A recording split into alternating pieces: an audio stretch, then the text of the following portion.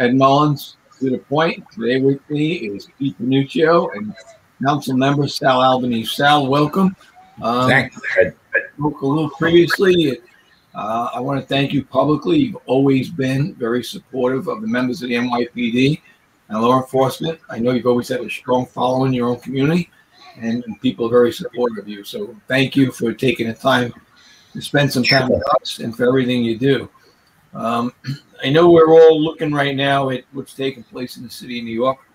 It certainly seems that things are way out of control. And I think a good part of what we're witnessing is the result of a lot of the agendas that are being driven by city council, in addition to the mayor and to the governor. And I'm just curious as to what your thoughts are and how do you see this playing out right now? Well, I think you hit the nail on the head. I mean, people are the people that are in office now are blaming the pandemic for the shootings, the skyrocketing shootings around the city. But the numbers began to spike before the pandemic. 6 months before the shooting, the numbers were skyrocketing. There's no doubt that the policies of the city council and the mayor have contributed to what we see out there in terms of shootings. There's no more proactive policing. They have passed so-called reforms, which are really causing serious problems out there in terms of officers trying to do their job, and they're demonizing the cops. And we've seen before the pandemic officers being tossed with the water's being thrown at them, just people resisting arrest. This is not rocket science. When you demonize law enforcement, you're going to have people. You're actually brainwashing the public into believing that the police officers are racist killers, which is totally untrue. The facts don't back that up, but the policies are being driven by a small group, a very, very influential group of anti-police zealots, and the council and the mayor have not had the guts to support law enforcement, and we're now seeing the end product of that. I mean, the diaphragm bill is a perfect example. I mean, it just doesn't make any sense. I mean, anyone who knows anything about policing knows that at some point when somebody's resisting arrest, you're going to make contact with the diaphragm, things like that. Little things like that are big in terms of having officers, think 2 or 3 times before acting. They're out there doing their job. They're doing the best they can with the policies that are emanating from City Hall. I have said, you should go back to my 2013 debate with de Blasio, and I said that he would be a disaster for public safety. I said that shootings would skyrocket. I predicted all of it. It's not something that was a mystery to me, because I was never a police officer, but I spent 15 years in the Public Safety Committee when I was on the council. Every year I would go out on patrol with officers and just to get a sense of what they experienced. I was out with transit cops on the midnight to 8 shift, and I saw what they deal with, the anti-crime folks. The savvy cops who really know what's going on in the neighborhoods. She's eliminated the anti-crime unit. De Blasio ran against the police department in 2013. I believe, by the way, that he started this whole anti-police agenda nationally. It's spread across the country. Nobody remembers, but I followed this very closely.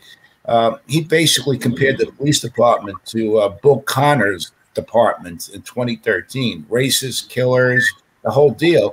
And what was interesting is that I looked at polls in 2013, which showed that stop and frisk was number 11 in terms of priorities in the minority community. It was not the major concern. Obviously, it was overused. There were quotas that can be modified. But the fact is that he ran against the department. He also contributed to having a couple of cops killed early on in his tenure.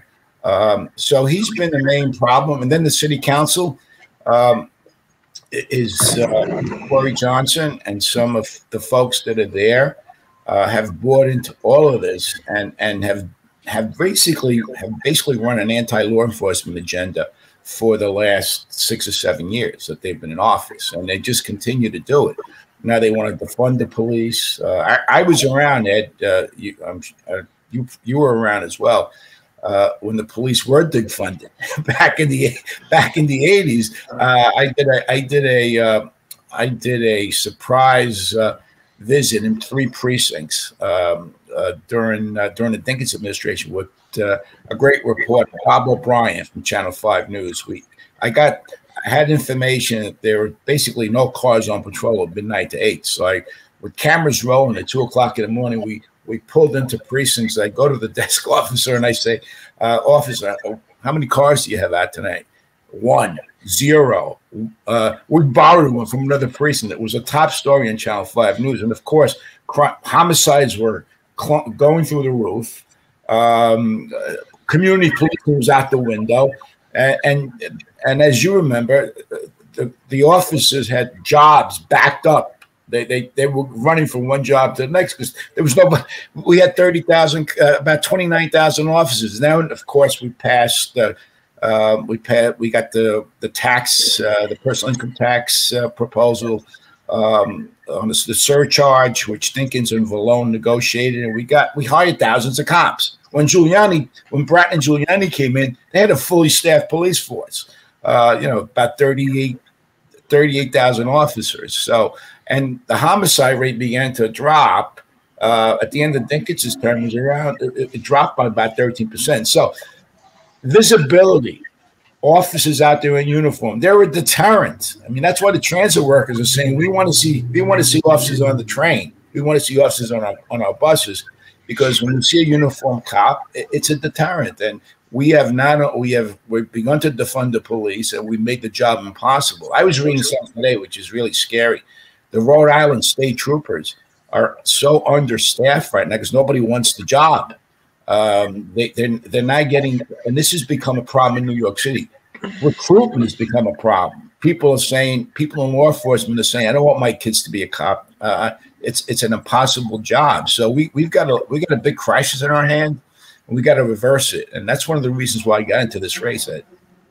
Well, we're glad you got into the race. Pete, Sal just brought up a point of being back in the 80s, the shortage on patrol. Why don't you tell us about that? I know you were part of it. I was part of it. He covered it, but we were actually the people involved back then.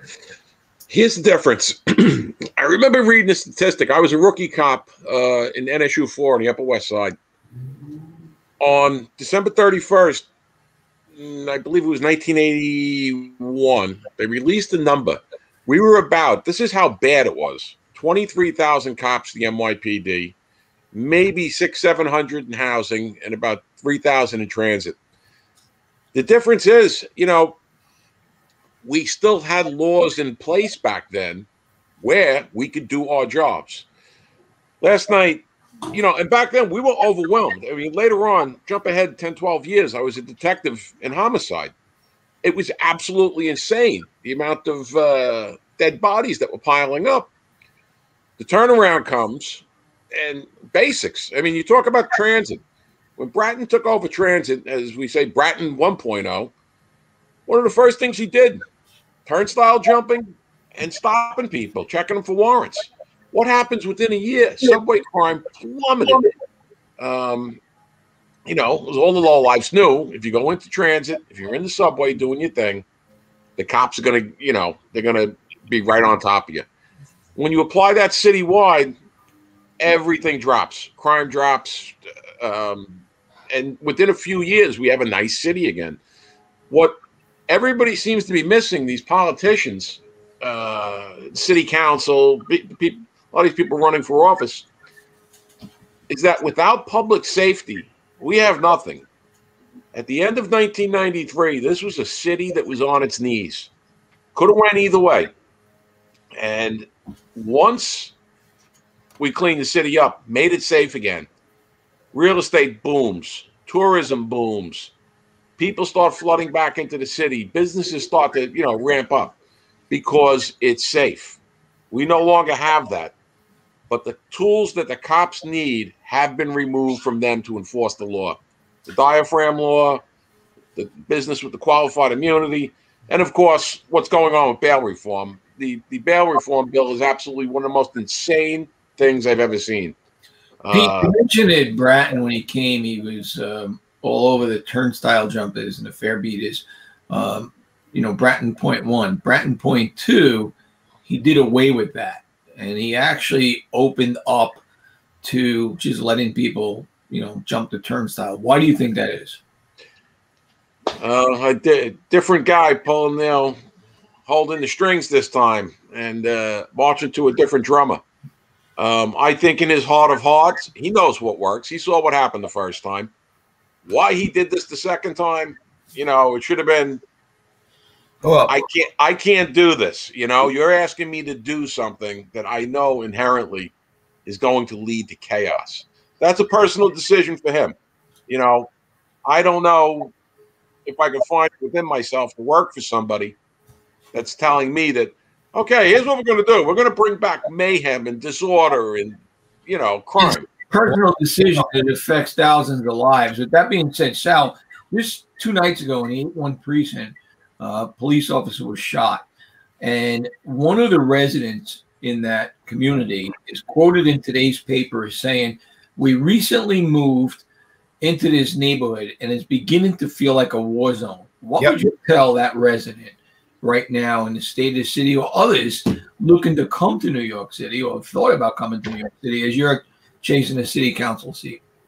Well, what I would tell them is begin to scrutinize the people that represent you, and ask them how they feel about public safety. Ask them how they feel about having officers patrolling their neighborhoods. How do they feel about having an effective anti-crime team in the area that really made a difference in the past? I mean, that's really the bottom line. Is the politics of the city are twisted right now. I mean, it's almost bizarre that if you say something supportive of law enforcement, you're automatically become a pariah in some of these public forums. It's just incredible. What I'm seeing is that around the city now there seems to be a growing consensus. It's still in the minority in terms of being outspoken, that's moving towards a more common sense approach towards law enforcement. I was happy to see that in the Asian community, for example, there are a couple of candidates running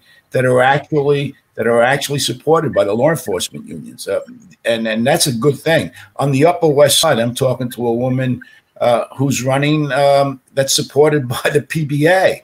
Maria Donzello, who's discussed what's going on there. This is as you know, it's a very liberal neighborhood. Right. So I think that, folks have to really begin to galvanize around common sense. I mean, one of the things I want to do is, if I get elected, is really go into people's districts and talk to folks. When I was campaigning for mayor, I went into public housing, and nobody was complaining about stop and frisk. They were saying, "Mr. Albanese, we want to see more cops around here. We don't see any uniformed cops." And that really is a common sense approach. I mean, obviously, there were a couple of high profile cases, right, that don't represent what average cops are doing out there, which are driving the agenda. I mean, George Floyd, every union leader condemned what happened out there in New York City. I mean, but it doesn't matter. These folks are, I believe there are groups out there that are trying to, they don't really care about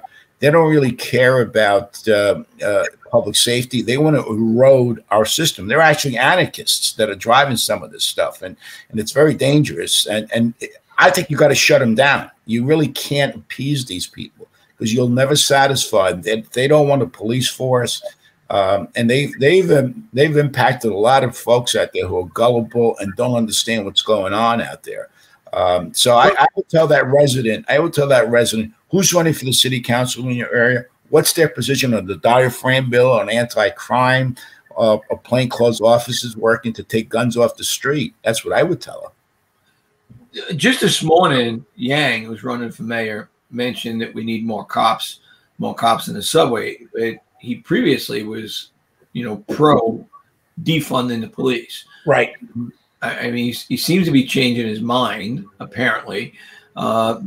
It's my understanding, I didn't watch the mayoral debate last night, but it's my understanding that none of them that were on the stage mentioned anything about the police officer being shot, and they all avoided talking about law enforcement issues. How does any resident put any trust in any of these candidates when they're totally disregarding public safety? Well, Ed, that's a great point. I don't know, Pete. You may have seen my tweet yesterday, which got a tremendous amount of likes. I went through after the young cop was shot in the middle of the night. I went through the tweets of all the mayoral candidates, and not one. The only one who actually expressed concern was Eric Adams. None of those candidates even talked about the police officer who was shot.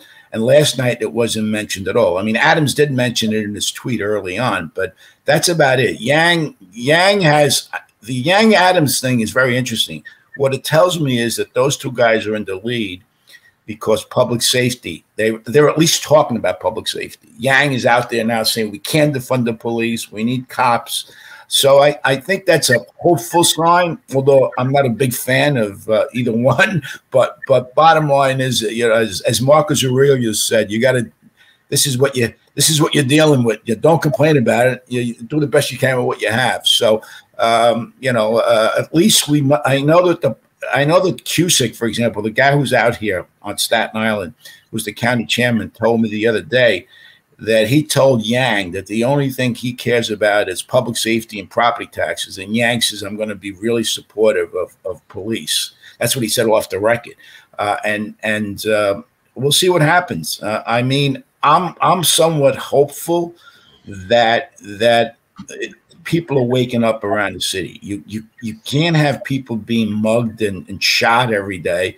Transit work, by the way, the majority of transit workers are people of color, right? Conductors, and they're out there holding press conferences begging for more cops. And yet you have people on the stage last night saying that they will not add any more officers to the subway. I mean, it's just incredible. De Blasio is saying it's a myth that there's crime in the subway system. Well, it's a myth that de Blasio is still, you know, thinking he's the mayor of New York. He's never once filled that role. You know, he just, you know, as far as I'm concerned, he's a person who's living for free inside Gracie Mansion. He's done nothing for the city of New York other than he wrote it. You know, that being said, you know, Yang is now moving pro-police. Eric Adams, Pete, former NYPD member, captain, retired, you know, captain. He's gone through all different ranks of the unions. As he made statements regarding pro-police.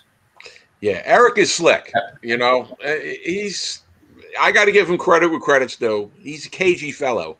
You know, last night you can see he's definitely Eric Adams knows one thing, that the city lives and dies on public safety. He knows that. Absolutely knows it to his core. Does he want to alienate the angry people out there? No, he doesn't want to alienate people either. But Eric is going to go whichever way he needs to.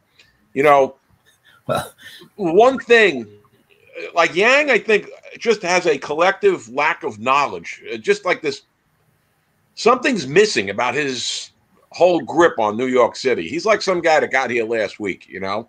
He thinks he's got an idea, you know, but he doesn't. He may be the guy that got here last week, but he certainly knows a lot more than de Blasio, who's been here for the last 8 years. This is true. But Yang still hasn't figured out the difference between a delicatessen and a bodega. But you know what? He's not stupid either. He's picking up on what Sal mentioned. The vibe. People, there's an undercurrent that's going on here right now. People want public safety. Last night, watching this crew with this debate, you know, some touched on it peripherally. Nobody gave any real specifics. You know, oh, maybe I'll bring back anti-crime or whatever. Not one of them went in, did a deep dive and turned around and said, until criminal justice reform is revoked, until bail reform is revoked, until the diaphragm law is gone and the qualified immunity situation is done with, cops cannot safely do their jobs. We can have 100,000 cops, but if we don't have the tools, or I should say, I'm retired now, if the cops don't have the tools that they need to enforce the law, we're just wasting our time here. You look at what's now considered a nonviolent felony, robbery 2, burglary 2, arson. I'm like, are these people insane? I mean, really? Well, locking people up for robberies and burglaries left and right, and they're getting a desk appearance ticket in the station house. Well, Pete, that's great point. I mean, you've got people running from Manhattan DA that are basically saying we're not going to prosecute anybody.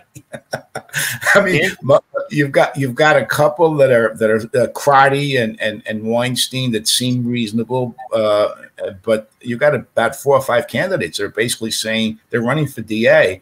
And they don't want to prosecute anybody. I'm looking forward to seeing that election in Philadelphia with this guy Krasner is being versus Vega. I'd love to see that guy lose. It would send a message because Philadelphia is also out of control, and on his tenure has been a disaster there. But I think one of the things I like about Ed Mullins is he disdains de Blasio as much as I do.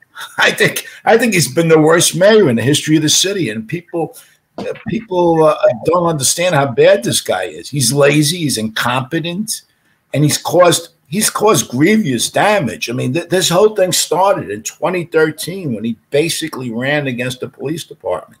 It all started, it escalated from there. I mean, it's incredible. If you remember when those 2 officers were shot, there were people protesting in the streets yelling, what do we want, dead cops? When? Now? De Blasio didn't say a word about it. I mean, it's incredible. And of course, he's a chameleon. Now he shows up, at the site of police shootings and talks about the heroic officers. It's all fraudulent. It really is. Deep down inside, I give de Blasio credit for one thing. His incompetency has been consistent for the last 2 years. Okay. He is definitely a chameleon. He does not support the police. He did learn one thing, that he could not survive in this city without the police. And that's why he's trying to make nice. He realizes that the police and the police unions do not respect him. And to go forward as mayor without having the backing of law enforcement is detrimental to the mission that he's trying to achieve. He just simply can't do it. I believe, we're missing the point here. De Blasio is a unifier. I would say probably about 80% of the people in this city are unified in their disgust and outright hatred of this guy. Left and right. Oh, man. That's something that all parties agree on. He's a horrible mayor. And well, I said that repeatedly. I don't think there's been, maybe Ed's a bigger critic, but I've been the most vociferous critic of Bill de Blasio for 8 years. I mean, I should send you a copy of the piece that I sent out in 2013, predicting everything that we see today. I mean, a piece of literature. I mean, I think people will kind of, Bloomberg was in office. People were kind of laid back, and they weren't really paying attention. 13% of the people turned out to vote in that primary. So you got Bill de Blasio. I mean, and that's where it all starts. People have to engage. They really have to engage. So you mentioned back in, I thought it was 2012, you said there was a poll of what the concerns were in the Black community, and number 12, I think it was, that you said was stop and frisk. That's right. Do you remember what the top 3 were? I think it was jobs, housing. I have to dig it out, but I know the jobs and housing were like the top 2.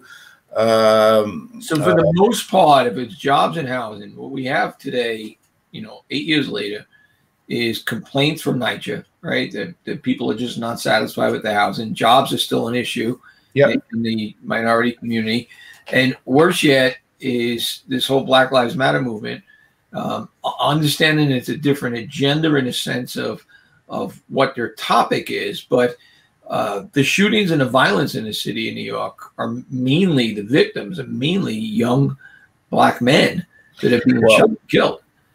And so what has really improved under this mayor or these elected officials for the African-American community? Oh, well, you made a good point. I think, Pete, watching the debate last night, you saw that Eric Adams did point out that 95% of the victims he did. Are people of color, he said. So, the whole thing is bizarre. I mean, of course, the police are going to have more contact in those communities because unfortunately, for a variety of reasons, you're going to have some crime, more crime there. The calls are coming in from the minority community. Of course, you're going to have more contact with the minority community. I mean, it's the whole thing. The whole thing doesn't. Nobody brings that up. Adams brought it up last night. The fact is, under this mayor, nothing's changed. He pretty much, NYCHA was a disaster. It was physically collapsing under his tenure when he was at HUD, and now he became the mayor, and it got worse. I mean, homelessness is at a record level in this city. I mean, it's incredible. And the police have been charged with all of these responsibility. I mean, homeless shelter, right? You guys are training the agents in that office. He gave you that responsibility. The homeless security guards. We keep getting more responsibility. You know, just recently, former chief of department Monahan was doing a interview with Rosanna Scotto, and you know, he's in a new role as I guess the unifier, as Pete described, with other city agencies, and he was talking about how it's going to help bring the economy back, but it's, you know, the police are there to help get these agencies on track and to do, you know, execute their jobs, which is really untrue. That's not what our role is. Like, right. We're not there to facilitate teachers or firemen or social workers. That's not what we're there to do. We're there to assist whenever there's an issue for something. And to me, again, it just seems like the royal hand job coming from City Hall that this is what's taking place. You know, social workers that we talk about sending therapists to deal with the mentally ill, just on the news this morning, they don't want to do it. They're fearful of doing it, and they need to do it with law enforcement. The reason we travel to aided cases, you know, with the EMS personnel, is to document an aided, but more importantly, it was to protect the EMTs that were responding to these aideds. And this goes way back, I believe, into the 60s or 70s, where paramedics and the EMTs were being assaulted. So, you know, the police are basically the plug for every little leak that happens. And this is a narrative that's been defined by the news media that is completely untrue and is turning society upside down. I do think it goes to what you said earlier, as far as almost anarchists in the sense of overthrowing government. Hey, Ed? Yeah, absolutely. Yeah. Real quick. Last night when you watched, I'd say probably 6 out of 8 candidates, everything was like this meld. Like they were making this smorgasbord of police services and social services. Oh, here we go. And crisis teams, violence interrupters. All right. Everybody, just my point of view, all right? We're here to enforce the law. Everybody should stay in their own lane, okay? And this is, like Sal said, this is taking hold across the nation. Oh, we'll have violence interrupters. You know, we'll do it in Portland, in Seattle, all this touchy-feely, you know. Listen, I didn't become a cop to become a social worker, okay? Did I become a cop to help people? Yeah. But it's not my job as a police officer to cure all the ills of society, all right? We have a specific function, all right? It's not, I mean, you listen to some of this insanity that they would, I think they just get out and like, let's fling it against the wall and see what sticks here. But this is a nationwide thing where everybody would, you know, oh yeah, social workers don't want to do it. Well, what's happening in Harlem right now is that de Blasio set up that experimental program with EMTs responding, especially trained EMTs responding to EDP calls. They don't want to do it. They're afraid to do it. I mean, I when I was on the council back in the late 80s, I looked at New Orleans. They had a program where they had specially trained mental health workers responding, but the cops were right there with them. They were there just in case things got out of hand, because, as you know, some of these things could turn violent very quickly. So, Sal, most of the people that are proposing this stuff have never handled an EDP job.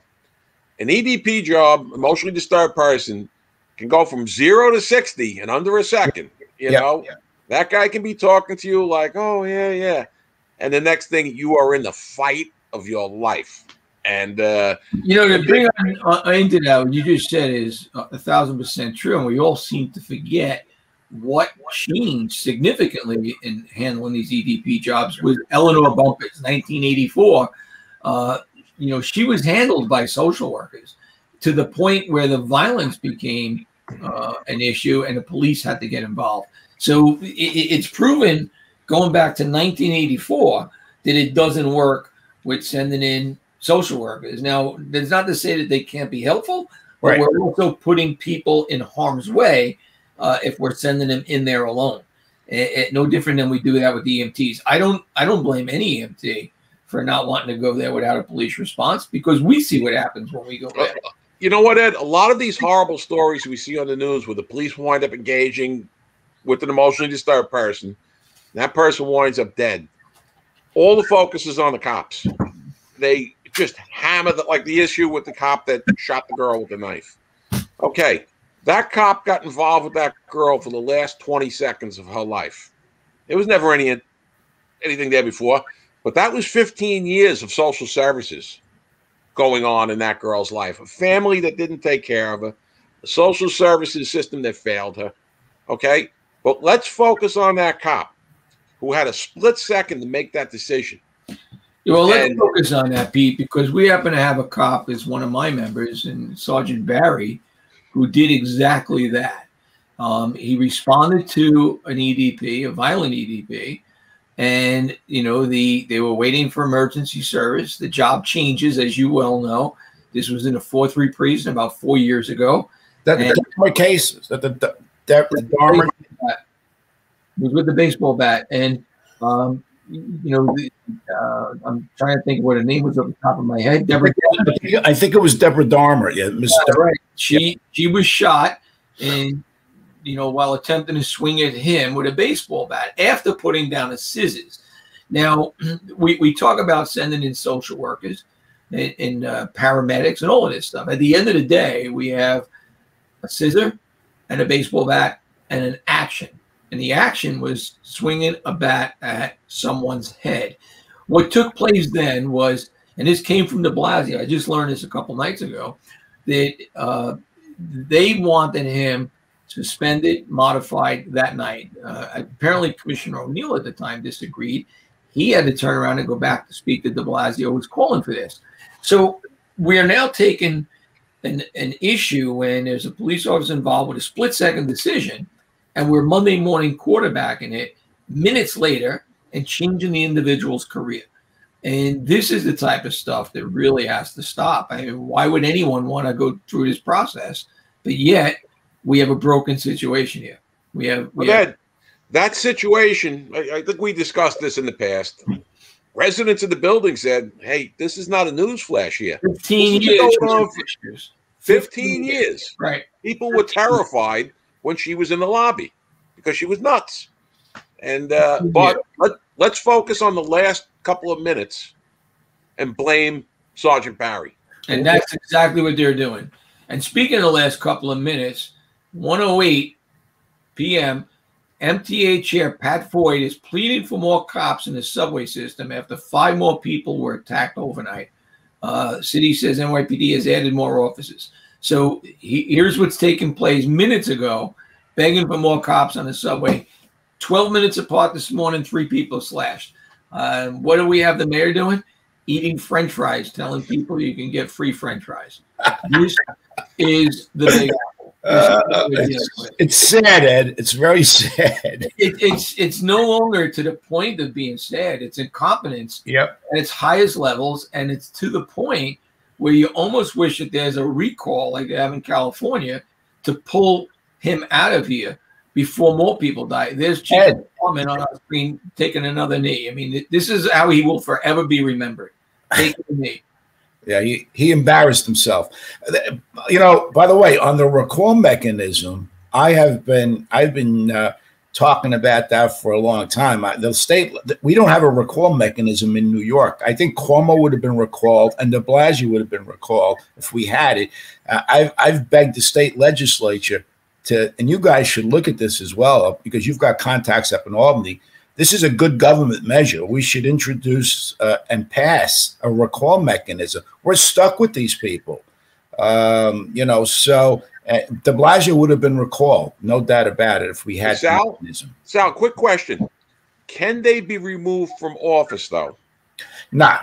I mean, they can, but it's never going to happen. I mean, if they're convicted of a felony or something, they can't be. Oh yeah, they're going to be convicted of a felony, sure. But I mean, De Blasio got away with murdering him. He should have been indicted over pay to play. There's no doubt about it. The U.S. attorney and the DA in Manhattan both said that he conducted illegal activity. And you know what's out? That's it. That we could do a whole nother hour just on the grifting and the scamming that's going on within the De Blasio. Maya Wiley's concerned about police misconduct, but she's not concerned about political corruption. She was in the middle of pay to play scandal when she was counsel to De Blasio. I mean, the stuff that they engaged in is incredible. I mean, they had folks that were lobbyists, right? That had clients before the city, deputizing them as agents of the city. Could you imagine that? They became advisors. At the same time, they're representing folks, and it's just unbelievable. Maya Wiley should be embarrassed to even talk about public policy and pay-to-play corruption. I just like to know where the $1 billion went from Thrive NYC. It's just a matter of curiosity now. We're never going to find out. Or gone to French fries. That's where it is right now. That's a lot of French fries. Here's a new logo for the city of New York that was sent to me. Oh, God. This is what's occurring. This is what the public thinks of what's occurring in the city. And we have a mayor selling French fries. We have people begging for more cops on the subway and a bunch of mayoral candidates that are living in fantasy world that public safety is not an issue. It's terrible. It's terrible. No doubt about it. On the positive side, I got a call yesterday from one of the controller candidates, this Weprin, who just got endorsed. I think you guys endorsed him as well. Yeah, right. I'm going to endorse him next week. It seems like there are people out there running for office that may care about public safety and aren't out there demonizing the cops. I want to make sure Brad Lander he's dangerously he's the worst. I mean, Corey Johnson is a little bit better, but those two guys should be defeated. I like to see Weprin win. So. Hey, Sal, you just triggered me. You said Brad Lander. Okay, you want to see me fly off the handle? What a hit! Let's talk. That man is a hypocrite. He really is. He's the worst. He's also insane. I mean, he's really out of his mind. Well, he was out there enticing folks to violate the curfew during the summer, if you remember. He's a public official, and there's a curfew in place to try to minimize, the violence out there. He's out there arguing with the cops. I mean, him and Jumaane Williams. It's just incredible. On top of being that, he's also a public menace with the way he drives, with his 118 parking tickets, his 8 red light summonses. But did we give him an opportunity to come on and speak with us, Brad Lander? I asked Justin Brannon if he wanted to come on, and it's been radio silence ever since. Brannon was nailed pretty good yesterday. They had a person, I believe, when Gentile had the office over in Bay Ridge. There were some issues with the young man that had autism, and apparently Brannon, being one of them, really gave this kid a hard time, and he just settled his lawsuit yesterday for $850,000. Now, Brannon, who's one of those guys that would love to take qualified immunity away from the cops, I'd be like, hey, Justin. He voted for the diaphragm bill, too, by the way. Yes, he did. I'm like, hey, Justin, how about we take qualified immunity away from council members, okay? You're you're a major part of that lawsuit. He's another guy maintaining radio silence today. But Lander's out of his mind. I've spoken to Lander. I'm actually probably going to be speaking to him again this weekend. He's going to be over in Chelsea. Pete, invite him onto the show because, one thing is, people make decisions and they think that they're doing God's work. Invite them on and let them answer for it, and they'll be treated with ultimate respect, but let them answer for their actions, extend them the invitation, and see how much courage they have to defend their positions. Yeah, he won't, Ed, because, first off, there's a lot of cops over in the 7-8, 7-6 precinct area. They've had run-ins with him. Does not like cops. Let's, invite him up. Let him come on and say he doesn't like cops. We'll be happy to have him. We'll put the empty chair here until he decides to show up. You know, but here's the whole thing about Landon. Everything, if you follow his Twitter feed, it's everything but the position of New York City controller. It's climate change. It's inequality. It's injustice. It's all nonsense. He's not even from New York City either. I mean, he's making policy for New York City, but he's only been here since like 2003, 2004. Yeah, you know, he's a dangerous person in my eyes. Well, he's more energetic than Bill de Blasio. So he does have a lot of energy. I agree on that. He actually gets up on time and you know, gets to the gym on time. As always said about Bill de Blasio, he's punctual. He gets to City Hall at the crack of noon. 7 more months, my friends. A lot can get worse in 7 more months. That's true. He can do a lot more damage.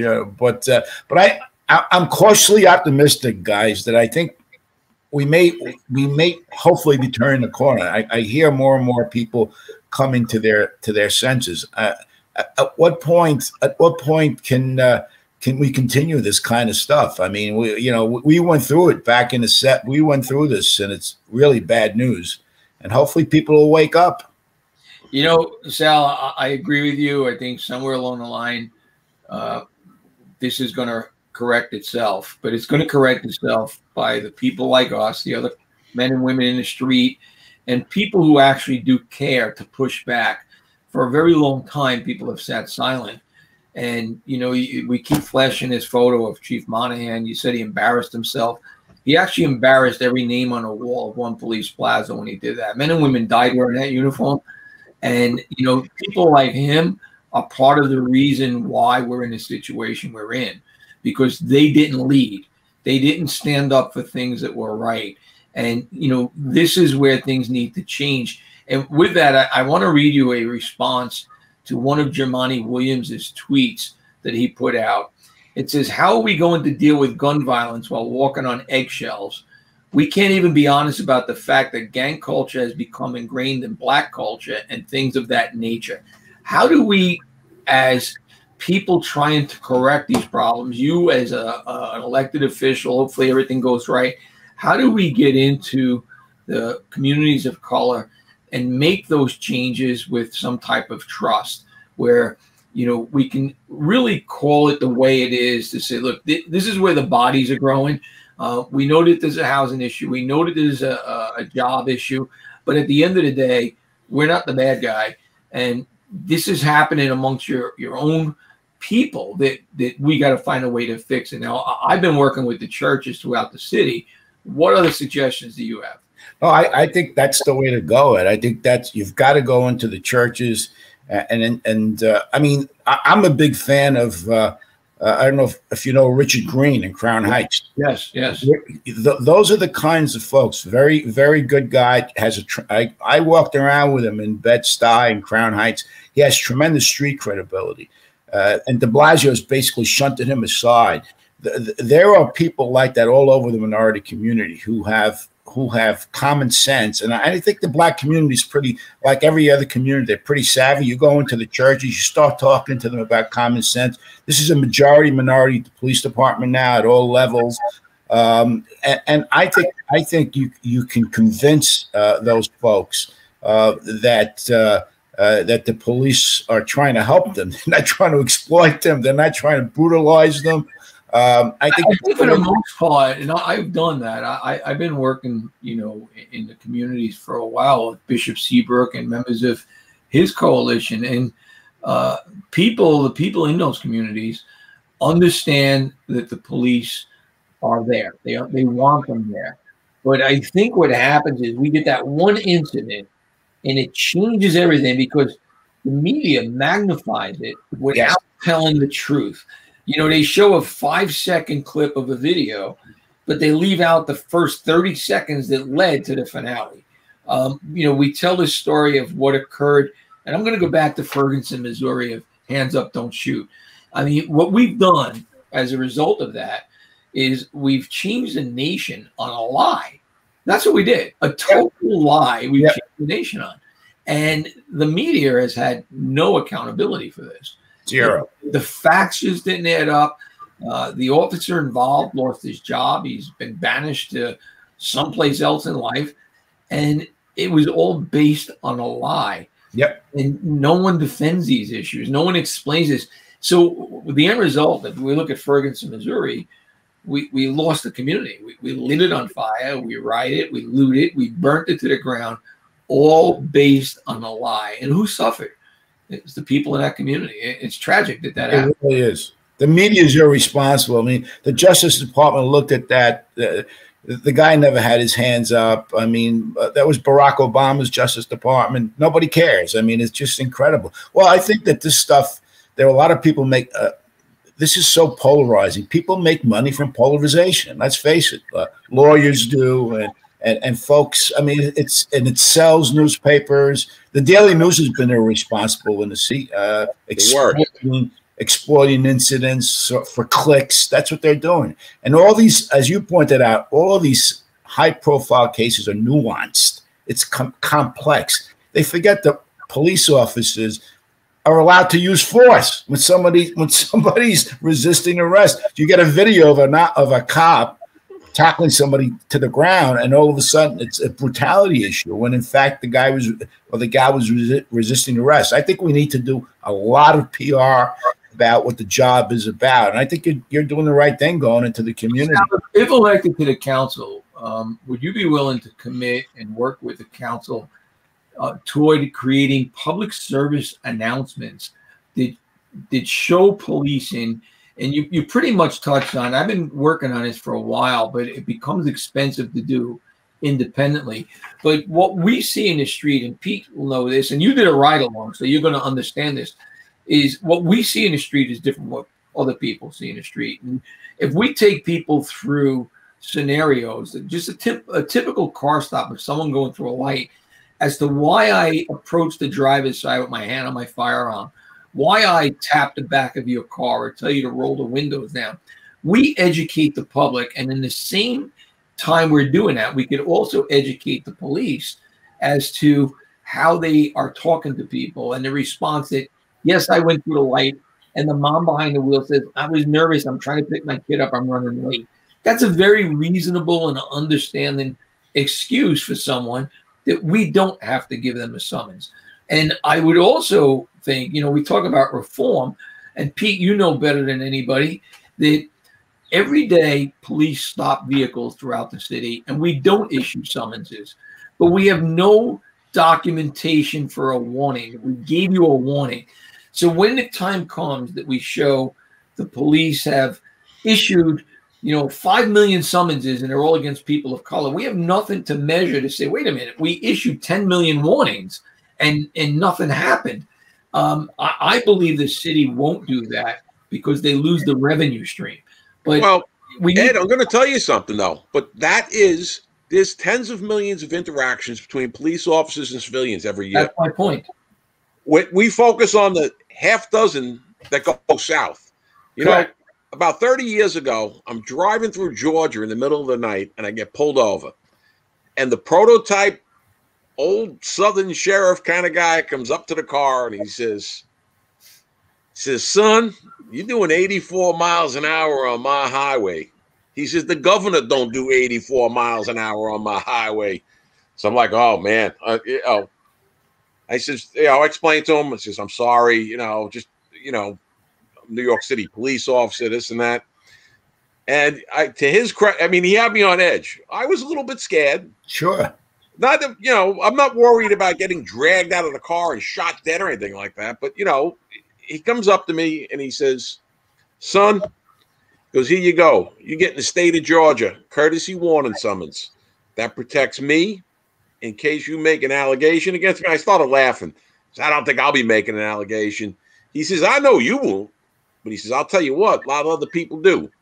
And he says, this is how we documented it. We wound up standing on the side of the road, carrying on, talking for an hour. But, that would be an excellent idea. You know what? We're so into quantifying statistics. Let's quantify the positive statistics. There you go. You caption that. There's a caption for that one. All out of French fries. Let's see that again. Can we get that? All out of French fries. There's your caption. What do I do now? Yeah. But you know what, Ed? That's a great idea. And I just like to bring up one other point. We were talking about the community-based outreach and everything. Our media is driven by this small percentage of angry people that seem hell-bent on destroying the country and just everything. And the media focuses on them because I think half the media is in with them. But that said, you mentioned the Brooklyn church groups. There's a hell of a lot more people involved with church groups than there are with these other out there, anarchists and BLM and ACAB, Antifa. Community, the church groups in the community. We do the same thing in the Bronx, and we are talking directly to the people. And you know what? Those are huge numbers of people. Stuff, Ed. That's very, very good stuff. We need to do a lot more of that. If I win, that's the kind of stuff I plan on doing. Well, we're good with you, Sal. We'll be happy to do it with you and go around the city because we need to talk to people and we need to also hear people. We need to hear what they're saying. Ed, you're 100% right. And ordinary people have to be heard in their common sense. We're letting the agenda be driven by these fanatics, by the Brad Landers of the world. I mean, it's just unbelievable. I think most people, I know this. Listen, I was a school teacher. I taught in the ghetto for 11 years. I know exactly. I coached kids of color. They are reasonable people. If they're allowed to interact and they get a sense that we care, all of this stuff is going to break down because the politicians are cowards. I know a lot of them. They're cowards. They will immediately switch. They will immediately switch gears. I don't have much respect for them. I really don't. I mean, I got lucky. I was elected in 1982, and then I went back to the private sector. I know these people. They're gutless. A lot of them are unemployable, and they will, if the public, like the churches in those communities, start talking about, we want common sense policing. We want officers out here. They will shift gear immediately because they don't have. We need to get to the public, and we need to do is instill in the public that the government belongs to the people. Yeah, and we need to teach that in all the communities because, most people just vote. A lot of people vote because they have nothing to do. Some people don't vote because they got to get to work. They're afraid of doing jury duty. But the importance of that vote has a detrimental effect to your community if you don't vote. And you have to pay attention to what's going on. And absolutely. That being said, talking about protecting people, Pete, you're forbidden from ever going south, driving alone, especially on midnight. No more for you. That's it. And you're Italian. There aren't that many Italians down there. You got to be very careful. The remake of My Cousin Vinny all over again.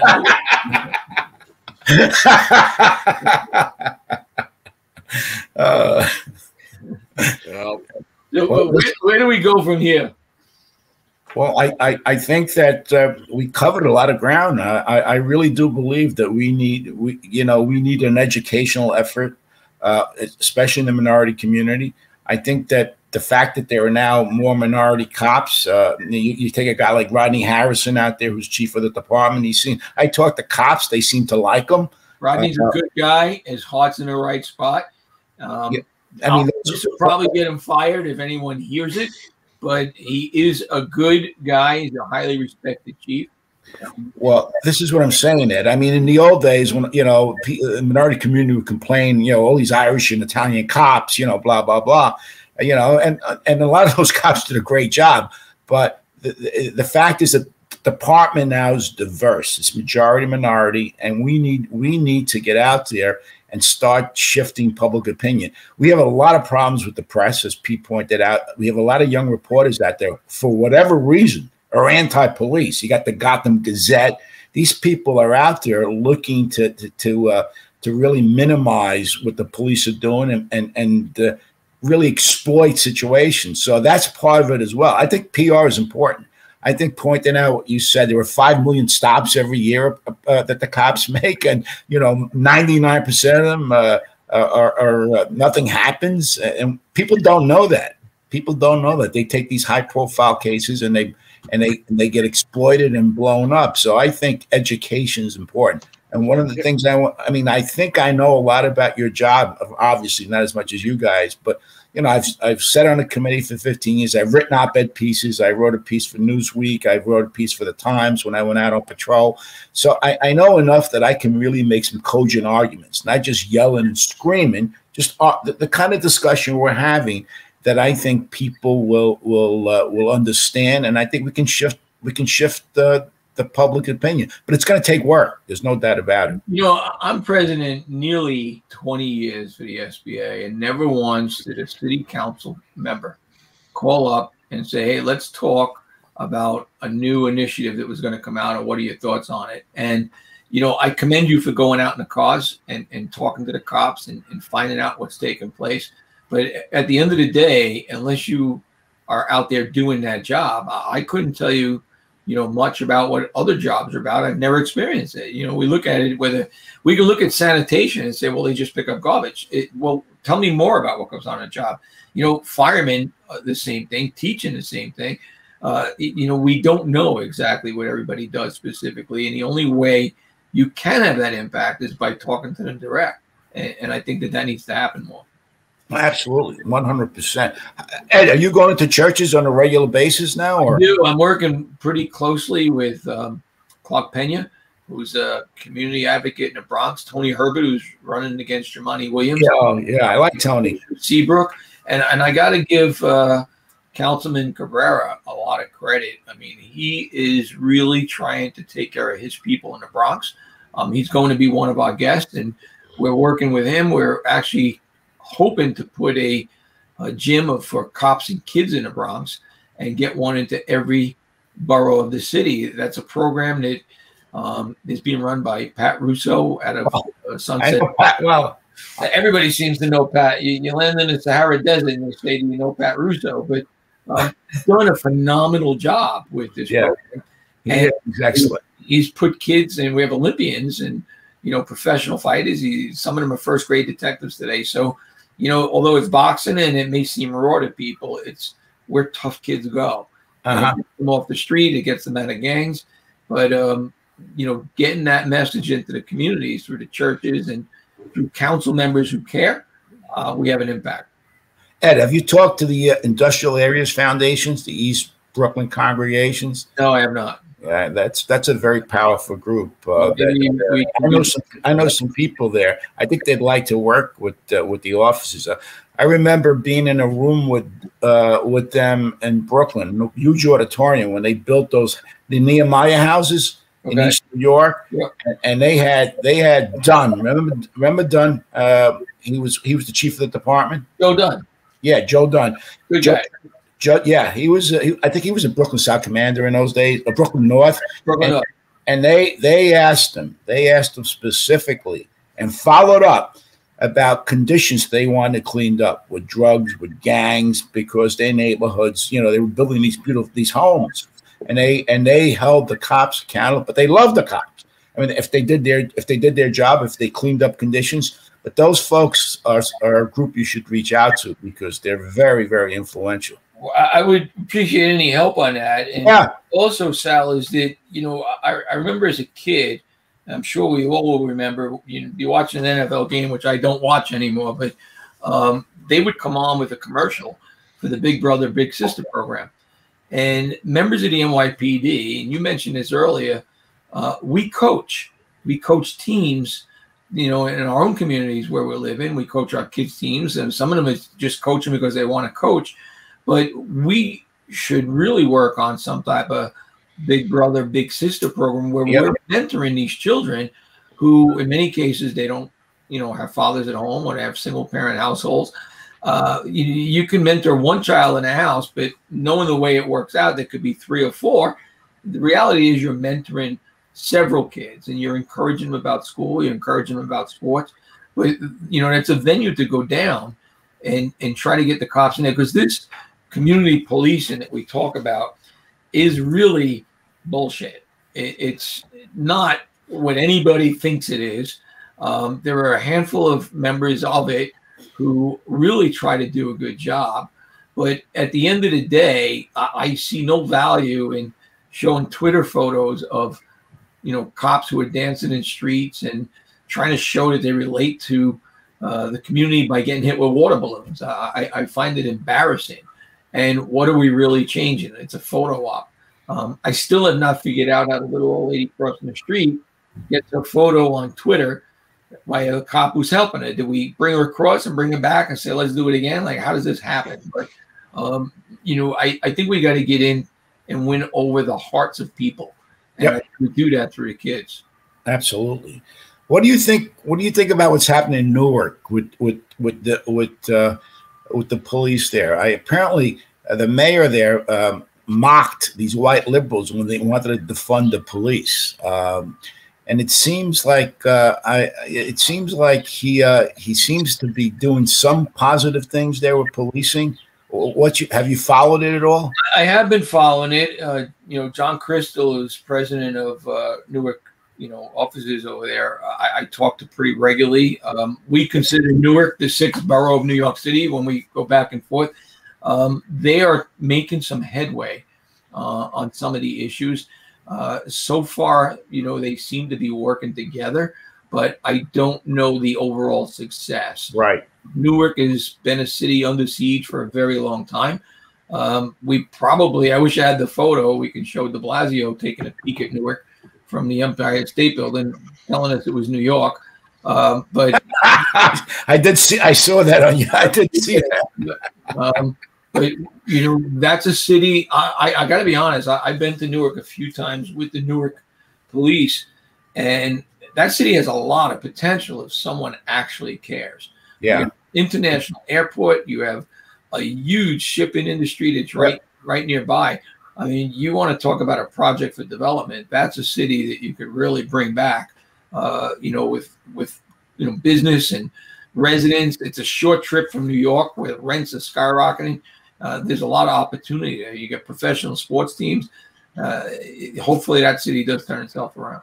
Yeah, I mean, the mayor's, I don't know much about the guy, but he was a high school principal and seems to, the clips I've seen mocking these white liberals who want to erode the police is interesting. And I don't know much about his record, but it seems like he's got a white police commissioner too, which is interesting in the city. I'm not sure about that. Yeah. Yeah, it's an interesting dynamic. We should actually, you just say a white police commissioner. Our jobs, whatever the job may be, should really go to the best people. Absolutely. We shouldn't be describing like, who's the next police commissioner going to be for New York? It's going to be a woman, a male, a female. It should always come down to who's the best person.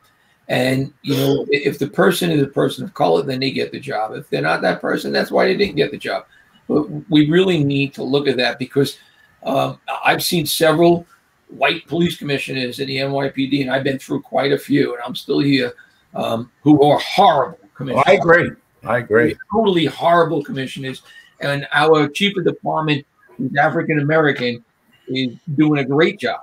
So when you look at this, we just can't go by, race. We should get to the best people. And that's what's missing here. Well, identity politics, unfortunately, is a disaster. There's got to be more of us to keep we could spend another 4 hours talking about that. We're going to have you back, Sal. And, we're going to have to wrap up. I can see we're over the time, but I do want to thank you for coming on. This was really interesting.